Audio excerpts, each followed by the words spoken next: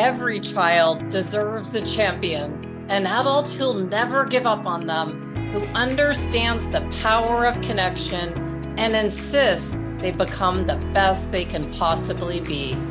Rita Pierson.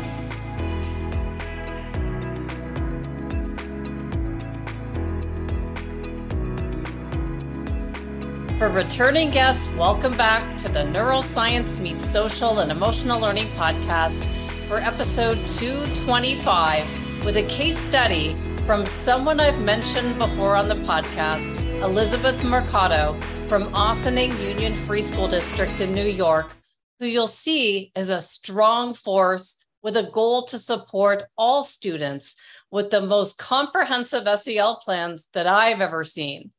I'll be sure to link her plans and resources in the show notes for you to access and use as you would like, since her goal is to help all of us move students forward with as much support as possible.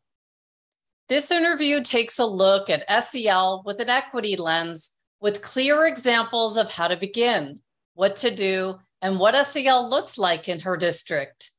I do love hearing how people around the globe are implementing the ideas we share with you on the podcast.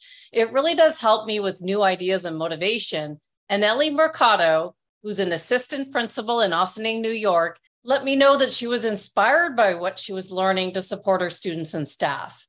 Little did I know just how much she would inspire me with her story and thorough SEL plans that I think everyone in education could benefit from. You'll see in this interview that I made more connections with her story that I think is important to share with everyone here, because just one piece of information or motivation can have a huge ripple effect on the world. Before we meet Elizabeth, I just want to tell you a bit about her.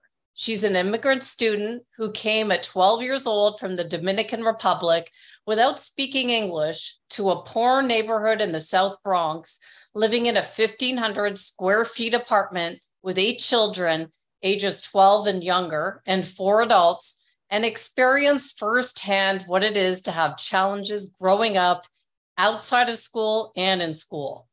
This experience gave her an in-depth understanding of the impact of how our cultural, racial, ethnic, linguistic, and economic backgrounds can impact our learning. This is why she's passionate about being an educator and wants to create the best learning environments for her staff and students in the Ossining community, where many of them come from a similar background. She believes that all students can be successful.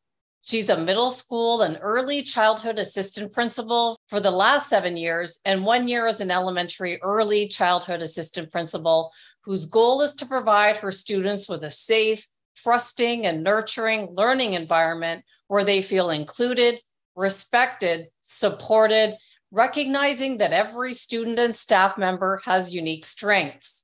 She believes it's important to be intentional about all they do, since everything makes a difference. The images on the walls that they see, the pictures in their books they read, the holidays that are recognized, accepting and celebrating all, promoting student agency, voice, and choice is all critical so students feel that they belong. I hope that Elizabeth's story inspires you, and you'll see it deeply moved me, whether you're working in a school or in some other capacity, to think of where to begin when looking at SEL through an equity lens. Let's meet Elizabeth, or Ellie Mercado. Welcome, Ellie. It's incredible to meet you finally after all the support that you've sent our way with our podcast. Thank you so much for being here today. I am delighted to be here and for you to give me this opportunity to share my story and my experience and see how I can help other educators all over the United States, all over the world. Oh, absolutely. Well, I've got to say, I'm so grateful that you reached out to us and shared your SEL implementation story with us. So I've never actually seen someone implementing SEL so comprehensively. And you know, I've been doing this work for quite some time. And when I came across your presentation as to how you're implementing at Ossining in New York, I just thought I've got to have you on and share, because you can break it down for everyone who looks at it and says, I don't know where to begin, right? Have you heard that a lot? Yes, I have heard that a lot because it is a lot of work and there's so many areas that we can touch. But I always tell people that even if we can just make one little change or one little action is a way of moving us forward. And you know a little bit of my story, and one person really changed the trajectory of my life today, where I am today as a leader in education. Well, that's really when I listened to your story and it caught my eye. It was why I wanted you to share. And I've really got to leverage off of the emotions that I felt watching your presentation and hearing your story, because you talk about implementing SEL with an equity lens. And your story shows exactly why SEL skills are so important in our schools and why we've got to transition these skills into the workplace. So can you begin with your why? And it's pretty powerful, why you're so passionate about implementing SEL with this equity lens, and share your story with all of us. It's so important on so many different levels for others to hear this. Sure, absolutely. The why. I came to this country when I was a teenager, and I came in, facing all the and I had to endure the trauma that a lot of our students are facing today, from being an immigrant, coming in extreme poverty, homeless. We were four. My mom had 4 kids. I was the oldest, and then we moved in with another family. So there was 8 of us and 4 adults, 8 kids and 4 adults. Me being the oldest one, of all the kids. So facing extreme poverty and being an immigrant, not having a home, living, the separation from my parent. And my father didn't get a visa, so it was just the 4 kids and me coming into living with somebody else. The language barrier, not knowing the language, and being in an unsafe environment in the South Bronx where violence, drugs, and abuse and everything you don't want your child to be facing, I had to face. The cultural shock just coming into middle school and trying to hug and kiss my teacher and realizing that's what I did there. I can't do that here, and feeling rejected about it. The fear and the anxiety, my mom coming to this country, and she was so unemotionally unavailable because she was trying to survive and not. She valued education, but she had to try to get we need to get housing, we need to get food stamps, we need to get medical. So I was staying with her to go to those appointments and to take care of all those things, and that fear and anxiety, and also one of the things I share, I like to point out that the importance of educating our teachers about English language learners. When I came to this country, in one of my English classes, this teacher wanted me to write a poem, and I worked really hard when I was a hardworking student in my country. So they asked me to write a poem in similes and metaphors, and I'm like, okay, first of all, look at home in the dictionary, what is the simile, what is the metaphor? Wrote it in Spanish and translated it into English, then read it and trying to make it perfect, just to come the next day all by myself, while I didn't know they were going to call me and say to read it in front of the class, because I was able to understand more, but my accent, I was too shy, and I didn't speak in public. So making me get up and go into the front, I was obedient. I just did it. And not being able to, when I was trying to read it, she got behind my back trying to make me pronounce every single word, and because they couldn't understand my accent. And the more I said it, the more she said it again, this is how you say it again. And I just kept repeating and all the kids laughing, and me just drowning, I just can't talk without an accent. And just the feeling of humiliation, and the feeling of why did my parents want to do this? I know they say it's a better education here and a good life, but I don't want to be humiliated. And then after that, not wanting to speak at all. I didn't, just trying to do my best and all of that. Just because some, she didn't know that we go through the silent period, and the accent is something that is still with me up to today. And being in a high school that was really unsafe, that at lunchtime, I didn't have anybody to talk to, and boys touching people inappropriately, and all of that. Those are just some of the things that I had to go through. And it was so challenging and hard and fearful that it was tough. It was hard. I'm grateful I did have a few things in my journey that were helpful, and was one of my English language learners teachers. She when I went through high school, automatically they put me in the remedial courses. Back then it was RCT versus Regents Diploma.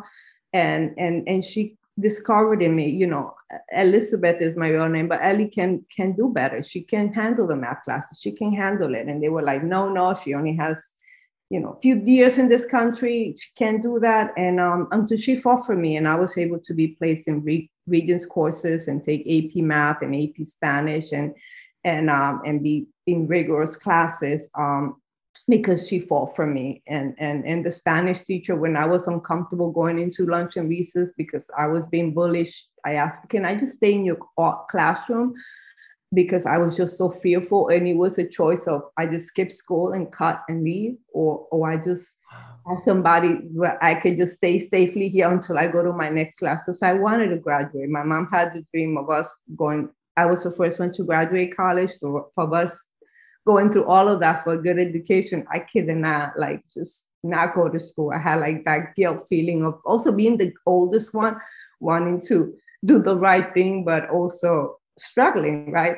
So she said, fine. So every day, at lunchtime, I just stay in the back of her Spanish class doing my homework and just go to the next class because I was just so fearful of bullying and everything, all the unsafe things that were happening there. So, just realizing that made me, think really hardly about how important social emotional learning through an equity lens, and having our teachers and educators and people know where our kids are coming from and what they have to go through and what we can do to support them. So, there are less kids like me don't have to go through that.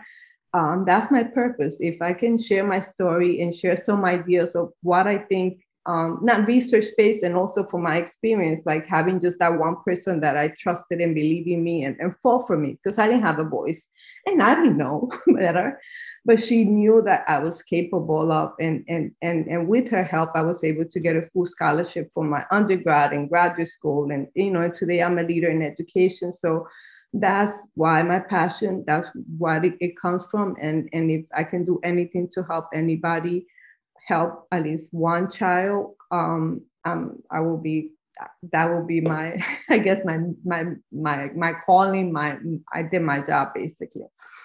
Wow, there's so much in your story that hit me to the heart. I worked with Pearson Longman selling ESL programs for 6 years to the schools. That was where my husband and I met. He was an English language learner student himself. And so he did really well going into the classrooms. And when I was talking to teachers across the US, I never once came from the point of view that you just shared, how painful it is for the students. I would just come here's a book for your students coming, have a look at it. But when I think about everything you just said, not fitting in, the teachers really didn't know how to help you fit in either. All that you were going through at home with trying to support your mom and translate, and leaving class to translate for your mom at home. There was so much more to what I wish I knew when I was representing ESL books in our schools. So your story is so important. I just wish I heard it back when I was working with ESL teachers, if that makes sense. No, absolutely. Thank you. So I also have both my girls in a dual language Spanish program in Arizona. So they spend half their day learning Spanish. And I couldn't stop thinking about how powerful it would be to have a fluent Spanish speaker available for my girls, or just thinking about what your experience why it wasn't embraced that you had this talent of being able to speak Spanish. So I was just thinking, I wish you had a different experience, although your experience got you to where you are. But I wish that someone had recognized the talent that you had and that it was an easier path for you. I think that's all I want to say. Yeah, no, and in my experience, I actually have helped us support some of the things we have in our system in our school currently, in the sense we do have a dual language program, and we not only pair up like students where like in the dual language program, we have English speaking students like your daughters and Spanish speaking dominants. Like, let's say if I was in that program, which I wasn't, I will be part of it and they will pair us up so I can be helpful to, you know, a student like your daughter, and your daughter can be helpful to me with the English and that part of it. So that's one of the buddy systems that we do. And we also have a buddy system with students when a newcomer comes in, and this is part of some of the things that we have created. They will pair me up with somebody that has been here maybe 2 years ahead of me, usually from the same culture, because that person basically can, and you know, has lunch and recess with me, usually from the same class. That way that person can support me, guide me through, navigate the system, the school, where to go and what to do. But at the same time, that person has to fresh in their mind how it feels to be just like a newcomer. So we have those two, those cohorts of those things in place to make sure we are, they're supporting one another and using my language as an asset, not as a deficit, because that's another challenge that I noticed. Why are we seeing another language, as English language learned, as a deficit instead of an asset, right? Yes, and that's what I saw. Yeah, so we want to change that, and I feel that having that buddy system with an English speaking and a Spanish speaking to support, and also a newcomer with somebody that is a little bit further ahead, that they know how I feel, and at the same time they have the knowledge of the system to navigate and help me go through that. I think that's really important. That way you don't feel alone and isolated, and you have someone that understands you. Oh, for sure. And then, so you had this experience and you went all the way through, and where are you now in Ossining? You're a principal, is that right? Right now, I am like an assistant principal at an early childhood. I worked in the middle school for 6 years, and I'm actually leading a summer program in July, and I'm the summer school principal for my K through 5th program. And I did have an undergraduate of mathematics and elementary education, and also and from Columbia University, bicultural bilingual master's degree, and a degree in district and school administration. So right now I'm leading this school, but I also am part of a lot of the social emotional learning, cultural of care committees and long-term plan that our district is doing, to not only to change, because a lot of people think it's just like the self-care or just introducing the kids out of the competencies, self-awareness, relationship skill, all of that is important. But a lot of the times we need to, change the things in the system and create a system that provides that structure for that to happen, right? And that's some of the things that I'm going to be, we're probably going to be discussing the recommendations of some of the things that we can do to make that happen. And, one of the things, like in the past, we, teach, especially in early childhood, like it's normal for them to be more nurturing and welcoming. What is your name? Where you come from? That's all part of the curriculum. But right now, the system has changed, where right now we have actually embedded in our schedule community circle time, where that time in the elementary schools, they do circle time, or they do SEL work, or they do breathing or calm classroom, some learning that has to do to support our student with the social emotional learning skills aligned to the New York State standards that are benchmark. And for the middle and high school, we have actually embedded advisory groups, which are like smaller groups that educators meet, and they get to know those kids really, really well. And they become like the mentors and guiding them through the system. And something else that we have put into place is like having cohorts. Like, let's say in middle school, you have a 6th grade AP, a 6th grade social worker, and a 6th grade counselor. And when you come into 6th grade, and definitely there's always like either Spanish speaking or two or three, or the three of them that can communicate with the child. They go with you from 6th grade, 7th grade, and 8th grade. So that way that we get to know the families and the child really, really well, instead of every year having like a new AP or a new social worker or a new guidance counselor, because learning deep connections and deep relationships and building those relationships takes time and is so critical to this work. Definitely. Can you kind of bring us back to when it all began?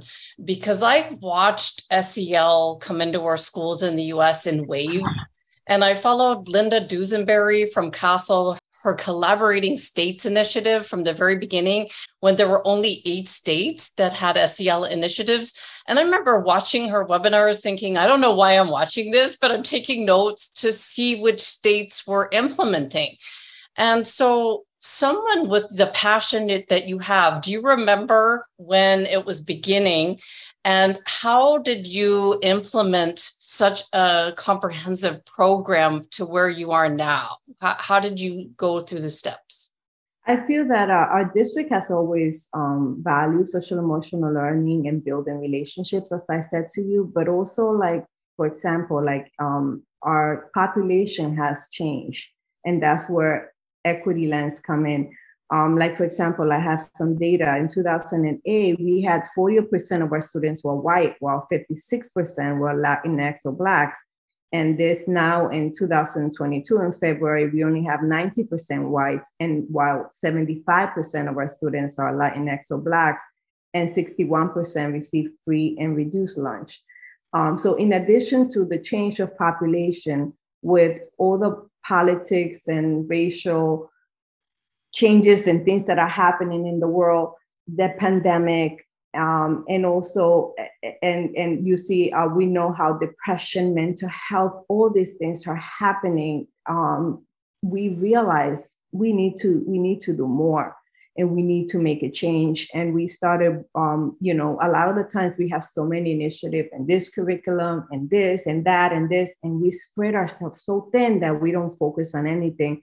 And we did like a big deep, we had someone like interview all the teachers and all the staff, and realizing what was important and what they wanted to be 3 main focus. And after all, like a couple of years of that research done, we came up with 3 long-term plans. And one of them is culture of care, social emotional learning. The other 2 is multiple literacy and relevant learning.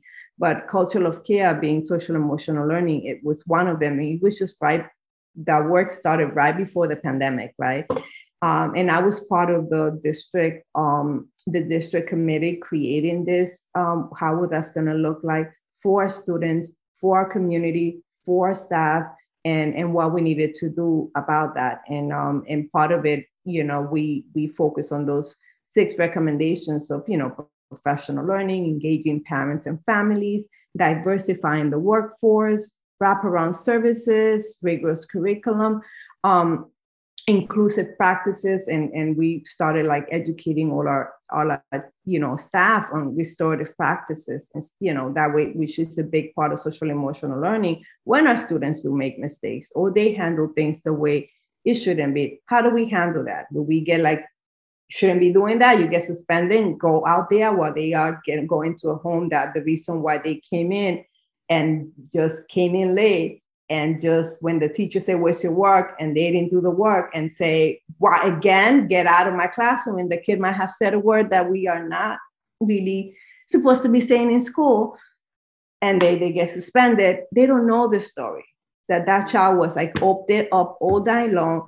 The father was taken from the house and incarcerated. He couldn't sleep. He was trying to take care of the kid. This was happening and all of that. And the child was just trying to, and these stories are that we lived and I hear from our students. The child was just trying to show up to school after everything they have been through all night long, but after all the situations that are happening at home, they were just like putting on the book bag and just trying to show up. And that's how, as an educator, we do that. And educating our staff, but also having them get to know each child and what they're going through, to understand just the fact that the child showed up, needs to be celebrated under those circumstances instead of that. And then if the kid gets suspended, what happens? It's a cycle. They're going to, instead of being in, at least in a safe environment in school and learning, that's just going to make things even worse. So these are some of the things that that we have seen through the, that we are more self-aware, and everything around us is making us feel that now more than ever, we need to be intentional about social emotional learning.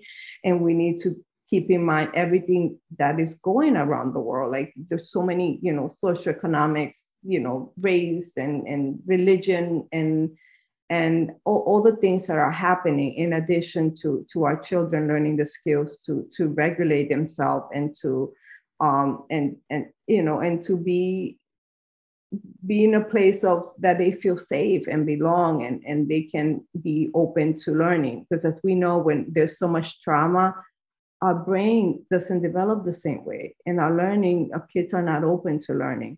So what can we do so we can create that environment so kids can be open to learning and exactly what we want: joy, learning, and growth, right? It reminds me a lot of Dr. Perry's work with, understanding how the brain works. And when we interviewed him, he was with an educator that said, as an educator, why don't I know this? And I remember standing in front of my class with behavioral students and thinking, what's wrong with these kids? They gave me a really bad bunch this year, like all blame, nothing, no responsibility on my part. And it's so different now that we understand how, like, my cortisol raises their cortisol, how it really matters what I think of them. And instead of thinking what's wrong with them, like what happened to them. And you must see that in your school a lot with your students coming from different places. And then this understanding, but does everybody have this understanding? How do people get the training? Do you bring people in, or how would you make sure that if you saw me back in the day and I was like, hey, these students are really bad, like blaming the kid, what would you say to me? Would you send me somewhere off to Bruce Perry's class? I think everything starts with also learning. We need to educate provide learning to our educators and the staff, because if you don't know, you're doing like Madia, you're doing the best you can with what you have in the learning. So first of all, raising the capacity and educating our staff regarding trauma and how trauma in the life of what our students are living at home, how that affects learning and how that affects behavior, and how like your energy, right? And if you're not regulating yourself well, it's gonna impact your students around you. That's really important. So we have been, doing a lot of work on trauma, informing how the brain works. And that's one of the reasons I love your podcast, Neuroscience, and how the brain works and how that affects learning and everything else involving education. And also, with equity and inclusion, diversity, educating our staff about that and having our staff learn the stories of our students. One of our PD recently was talking about immigration, and we have 2 students that are currently in our district that were part of the students that were like thrown off the wall and with that. So we actually interview the mom and without showing the face, and share the stories. And you see the staff crying when we share what happened to those kids that are now there in our schools. So sharing those stories is important. And most important of all is also creating that environment for the staff. Being in a psychological safe place, because a lot of times we want to say, okay, Andrea, you need to create a psychological safe environment where your students are comfortable. You need to get to know them.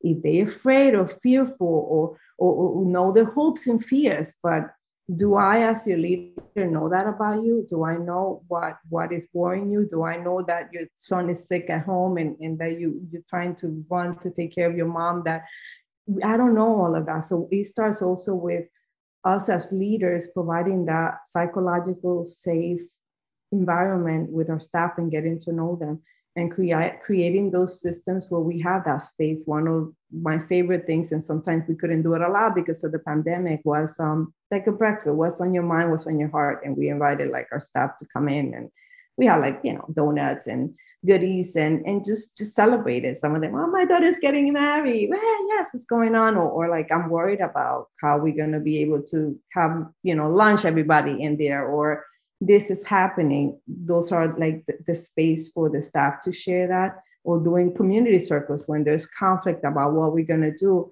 And also having our staff, like one of the things I love the most about my work is, in addition to going and being able to give feedback on instruction as an instructional leader, is checking in with them. I like to have like check-ins, how things are going, what's on your mind, what's on your heart, what are your fears, where do you see yourself in 5 years, and things like that. That way I can get to know them and where they are and see how I can be supportive. And I like to know everybody's kids and things that make everybody smile. And I might be walking down the hallway and see Andrea with her head down, and then I say, Andrea, how's so and so? Your little kid, and all of a sudden you bright up because you just, for a minute, you are actually connecting to something that matters. Or like, is your dad okay? I heard, is everything okay? How things are going? How can I support you? Creating that for the staff, so that way they see the importance of how they feel when their leader does that with them. Mm-hmm. Why is it important for them to do that with the kid? Modeling those behaviors. It's not just about telling people what to do, but model it. You want to welcome an environment, model that for your children. I call my teachers my kids, and that's critical, and that's so important. And sometimes what we see, we need to do a lot of work in that area. So much of what you've said resonated and brought back memories of things you said in your presentation there, because you talk about the safety of your students and you don't know their fears. And I remember when I came to the US, I came on an H-1B1 visa right before September 11th happened. And the work that I came to do in the seminar industry wasn't possible. And so everything halted, and my fear was like, oh, I'm going to have to go back, or I'm going to be kicked back. But there's always that fear of being kicked back. If I speed on the highway, am I going to get found out and back? And people don't know that unless they've experienced it themselves. Like, because I see people driving 95, all these people that, don't have these fears. And I remember when I got my citizenship, I said to the guy next to me, what made you go forward and become a US citizen? And he was a lawyer. And he said, I was just so afraid of being afraid. Mm-hmm. And I was like, a lawyer sitting next to me. And so thinking about all the students in class, you don't know what stories they have in their head about, someone's going to kick you back because you don't belong here. When you talk about school safety, it goes deeper for someone who knows how that feels to not belong. Yeah. In our school, we have a really high population of Hispanics and immigrants. And that's especially, a big fear. We have had students thinking that, like, they worrying in school because they don't know if the parents are going to be, somebody's going to knock on the door. Yeah. And the parents are going to be home. And they have shared that. And a lot of times they don't apply or come to school thinking that if the parents think if they come to school for an appointment or to complete something, they're going to get in trouble and we're going to report it to immigration. All those things that for an American person, somebody who lives here, they have like no clue. Like, what it is for like a 12 or 13-year-old kid or a little kid thinking like, is my mom going to be home? Is they going to send us back? If they send us back, are they sending her back and I stay here and I will have to stay with her? Like, all those fears is like just anxious for us as adults, right? Yeah, can't even imagine as a child, because it's insane, and it's a daily struggle that a lot of our students have every single day. Mm-hmm. Which is why it just brings me to my next question. We've all heard, as an educator, of Rita Pierson and her TED Talk, every child deserves a champion, an adult that will never give up on them, who understands the power of the connection and insists they become the best they possibly can be. And, when I saw your story, I thought, thank goodness that person helped you and was a champion for you. And that really is why I do the podcast. It's to share strategies so each of us can be the best we can be, no matter where we've come from. You know, every kid needs a champion. So did your district always have this vision of SEL through an equity lens, or do you think that your influence and your story moved it forward light years? I mean, like as I shared before, the building relationship was there, but I feel like as our population have changed and in leaderships, everybody has been adding to it, and we have become more intentional about learning about equity, learning about social and investing about it. Because also as a district, you know, let's say when you say culture of care is going to be a focus, you need to, how do you show you care? Put in the time, the money, the energy in that. You know, don't say you care about social emotional learning if you're not, you know, providing those learning experiences for the school and educating the staff. So that has been, happening, and also having more platforms to share some stories. Like one of my girls, I call her name is Anna He, which is like I feel like I was her champion when I was at the middle school principal. Now she's at the high school, but I still connect with her. When she came into the country, we will always have a welcoming, you know, time. There were the guidance counselor and the AP meet with them. And when my guidance counselor at that time didn't speak English, so I was, you know, doing the translation for her. But we spent like an hour, like she's saying to her, like, we have gym at this period. And I'm like, tienes, you know, educación física en este periodo, para adelante, para atrás. Before we started the conversation, when I was taking her in, I'm like, you're going to be okay. Everything is going to be okay. In Spanish, I was just like you. I came to this country as a middle school, and I know sometimes it's scary, but I'm here. It's going to be okay, and you're in good hands, okay? And she's like, okay. So when after all of that conversation about classes and periods and what she had to do in the buses and all of that, and I'm back and forth speaking to her, like, you know, the guidance counselor said, do you have any questions? And I said, ¿tienes alguna pregunta, Nahi? And she's like, Señora Mercado, ¿cómo aprendió inglés? ¿Cómo aprendió inglés? ¿Cómo aprendió inglés? All she was caring about, like her whole fear is like, how do you learn English, basically? And I just smiled and I said, little by little, everything is okay. And I show her where my office is. You can every day come in here. They would pay her up, like I said, with a buddy person to guide her through that. And I said, doesn't matter what time it is, you can come here. This secretary also speaks Spanish, and I introduced her to a lot of people that she can connect with at every floor.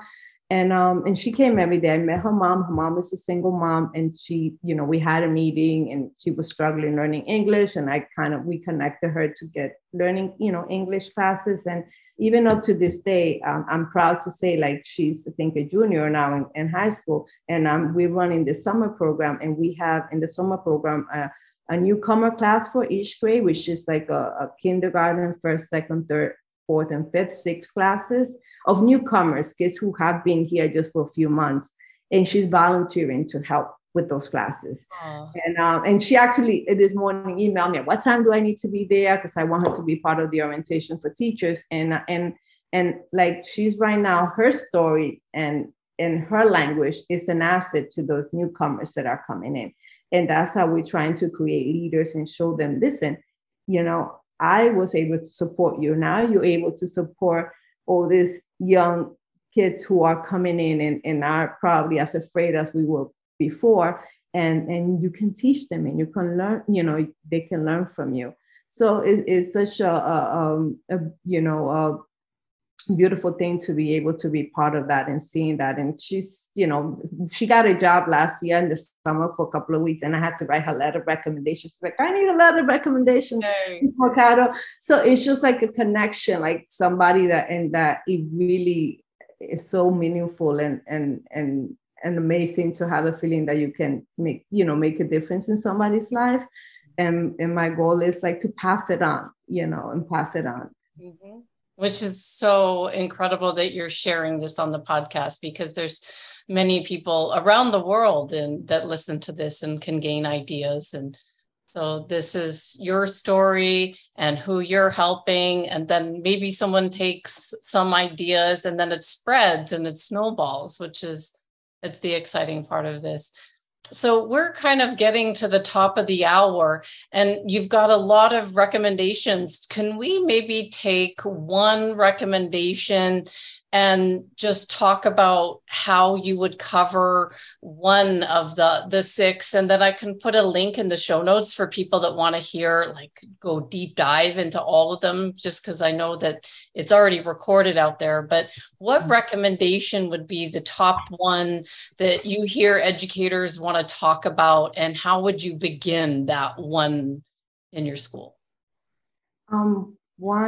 The six of them are really, really important, but one of the ones that I feel is that the importance of educating the professional learning for our staff. Our staff need to have the capacity to be able to understand that, and for the district to be able to provide that, to understand why we need to create these environments for our kids, why deep connections matter, why equity and diversity and inclusion is important and create those spaces for us to have those conversations and learning experiences, so that way we can actually know where people are and being able to move forward. All of them are important. From the professional learning, engaging parents and families is also important, because when we support the families, we're supporting the child. Like if I had somebody that was actually helping my mom translate, or like some of the things that we have is like we have Open Door, which is a medical facility in the middle school and the high school. So kids can get their physical and everything while they're in school, and parents don't have to pull them out and take them. Or Neighbors Link, which is one of our partners who helps with like paperwork, legal work, translation, and they provide like English classes to parents while at the same time babysitting for the kids, while at the same time tutoring our students. That's also is going to support the child, because the child is not going to have all the responsibilities, let's say, for example, that I needed to have, and making sure that we remove all those obstacles. Why our English language learners or students of color have to not be part of rigorous coursework? Why can everybody be? And we can actually give them the supports that they need. If it wasn't for that Miss W, because her name was Miss Winterbaum, I remember her. If it wasn't for her, I would just have taken a RCT and not a Regents diploma, and have, nobody else will have discovered. That's what was expected. So we need to make sure we know our students. And I feel like also inclusive disciplines, like learning about restorative practices and community circles, because I feel that why do we teach our kids how to do math, right? And if they make a mistake, no, this is what you do.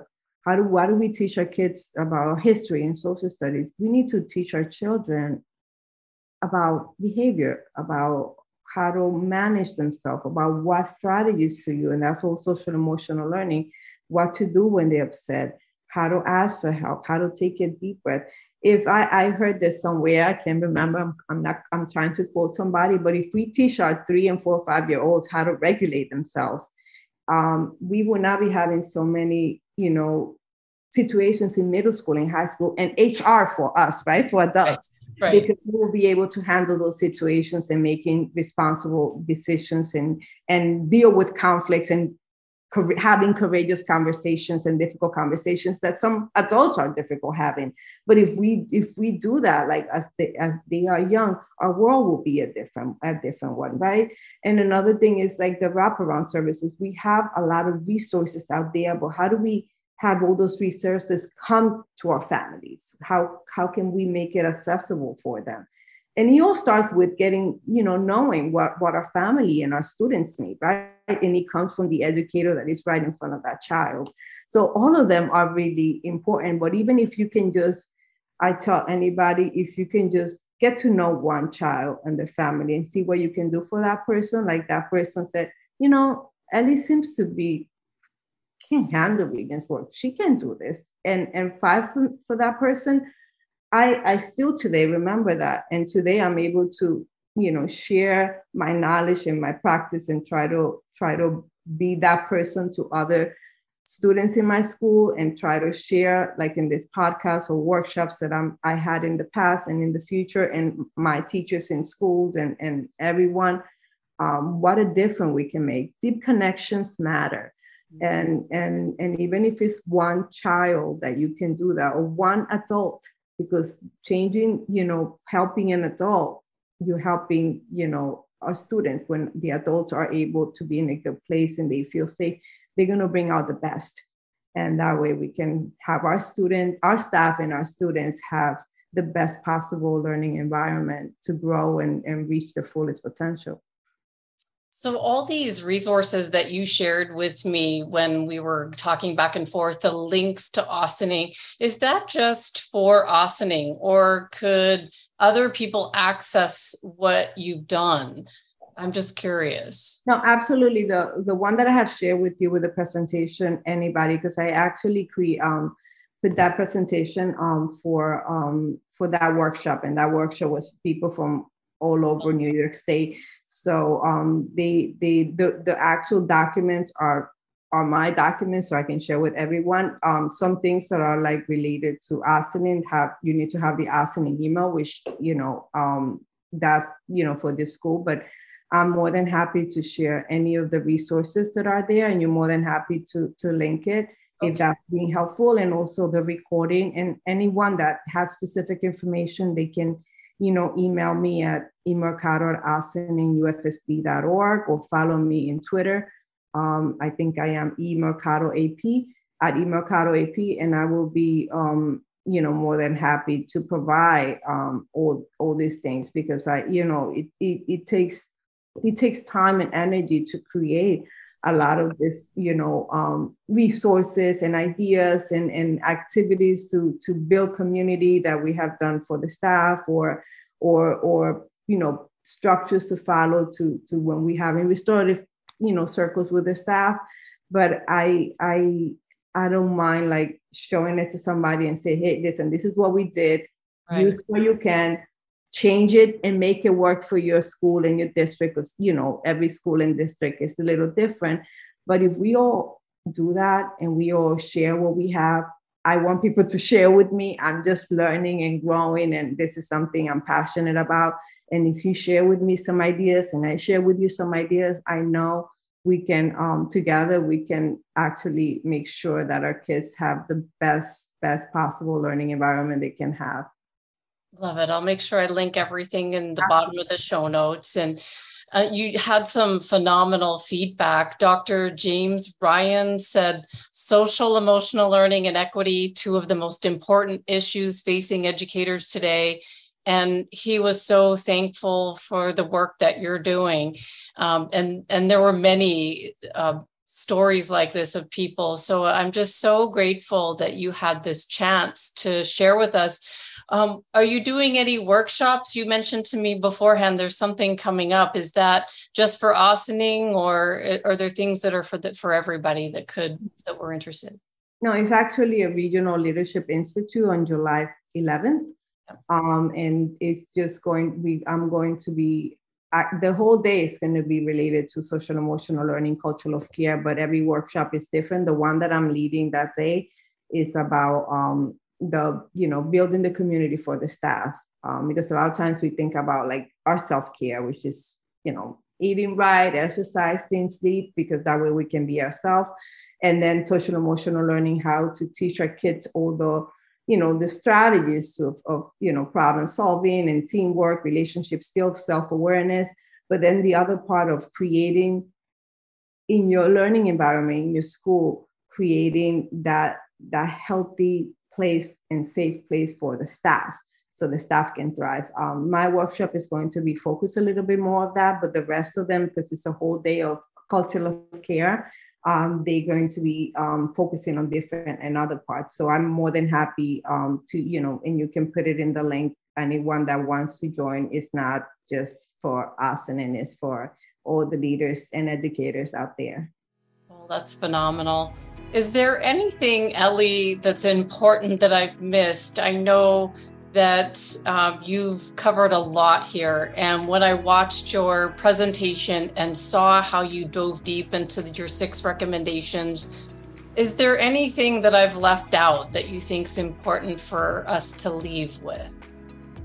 I think we did, cover a lot, but I do feel that together, if we do this work together, we can make sure our students are not just surviving all the trauma that they are going through, but they can thrive and get stronger. And also sharing our stories is powerful. That way we can see other people's perspective and help others understand where our kids come from. When we do that, we're able to make better choices and be more open to this work. So I feel that if we all do a little bit, even I know sometimes it's overwhelming and it is a lot of work, but just one little thing that you can do today, whether that be getting to know another student, so saying good morning and welcoming someone else. I have a little wellness area by my office with lavender and gratitude cards and some food, so that way when teachers come in, I'm like, come in here, you need a break, just how are you? Those little things can make a difference in the life of one person, and that person, like someone did it for me, I hope I can share with many others, and we can make a difference. Well, Ellie, I want to thank you so much for reaching out to me and sharing your story with all of us. What you've built with SEL with the lens of equity is something I've never seen before. And I hope that people can take a look at it and take away some pieces to use, because you've really spent a lot of time with your district, and there's such strength and power that comes from you. And I know that's not what you felt all those years ago when you were standing in that English class and just couldn't find those words to read the poem. So I just am grateful that you found your way and that you're doing this modeling for all the others. I want to thank you seriously from the bottom of my heart for the vulnerability that you've shown to share your story. Thank you. Thank you for this opportunity. Thank you for listening to me and for your time. I appreciate everyone, and let's do this. We can do this. You got it. Thanks so much, Ellie. My final thoughts. This episode hit me pretty hard on the emotional level that was obvious throughout, especially at the end. I had to step away from my desk to think about why. I know how important this work is, but there was something about Ellie's story that moved me deeply. After thinking about it for a while, I made the connection. We all know why we do what we do, and that's an important part of our self-awareness to keep us moving forward when times are difficult. Why I do what I do with this podcast is to lift up those students like Ellie, who needed encouragement to access her unlimited potential that we can see she has. Her story of reading that poem in class made me remember when I first saw the importance of these SEL skills before they were called this, and it was in the late 90s when I was working in the seminar industry, and I watched the speaker working with this group of 12 teens. If you've heard the story, you'll know why Ellie's background hit me on the emotional level. The moment I knew that SEL was going to be an important part of my future was when I saw these kids showcasing the skills they've been learning. Things like how to improve their attitude and their mindset and how to set goals. And there was this one boy, Brian, who struggled to speak when it was his turn. And you couldn't blame him. He was on the stage at the Louisiana Superdome in New Orleans in front of thousands of people, and the speaker went behind him and rubbed his back to calm him down so that he could get his words out. This moment is etched in stone for me as a pivotal moment in time. Imagine if Ellie had a teacher who helped and encouraged her when she was struggling with that poem. It only takes one person to skyrocket or champion a student, and I'm so glad that Ellie found her champion. That's why I spend the time to record these podcasts, hoping that maybe just one idea will help one student like Ellie to take her talents into the world with the strength and courage that she used to truly make an impact. If I was to ever end this podcast, and I don't plan on it, I'm just too curious to keep learning and sharing new ideas, but if I did, I would end it with this episode, as it does come full circle for me with why social and emotional skills are so important in our schools and workplaces today. Do you know your why, or why you do what you do? While I know my why is just as clear as the day we launched this podcast, I know there's still so much more to explore and learn in the field of neuroscience, just like we saw with Dr. Jalal's episode on dreams. As new discoveries with the brain and learning are uncovered, I'd love to share them here so we can all access and use them in our life, and I'll stick to what I've always said. As long as listeners find these topics interesting, I'll continue to produce more episodes.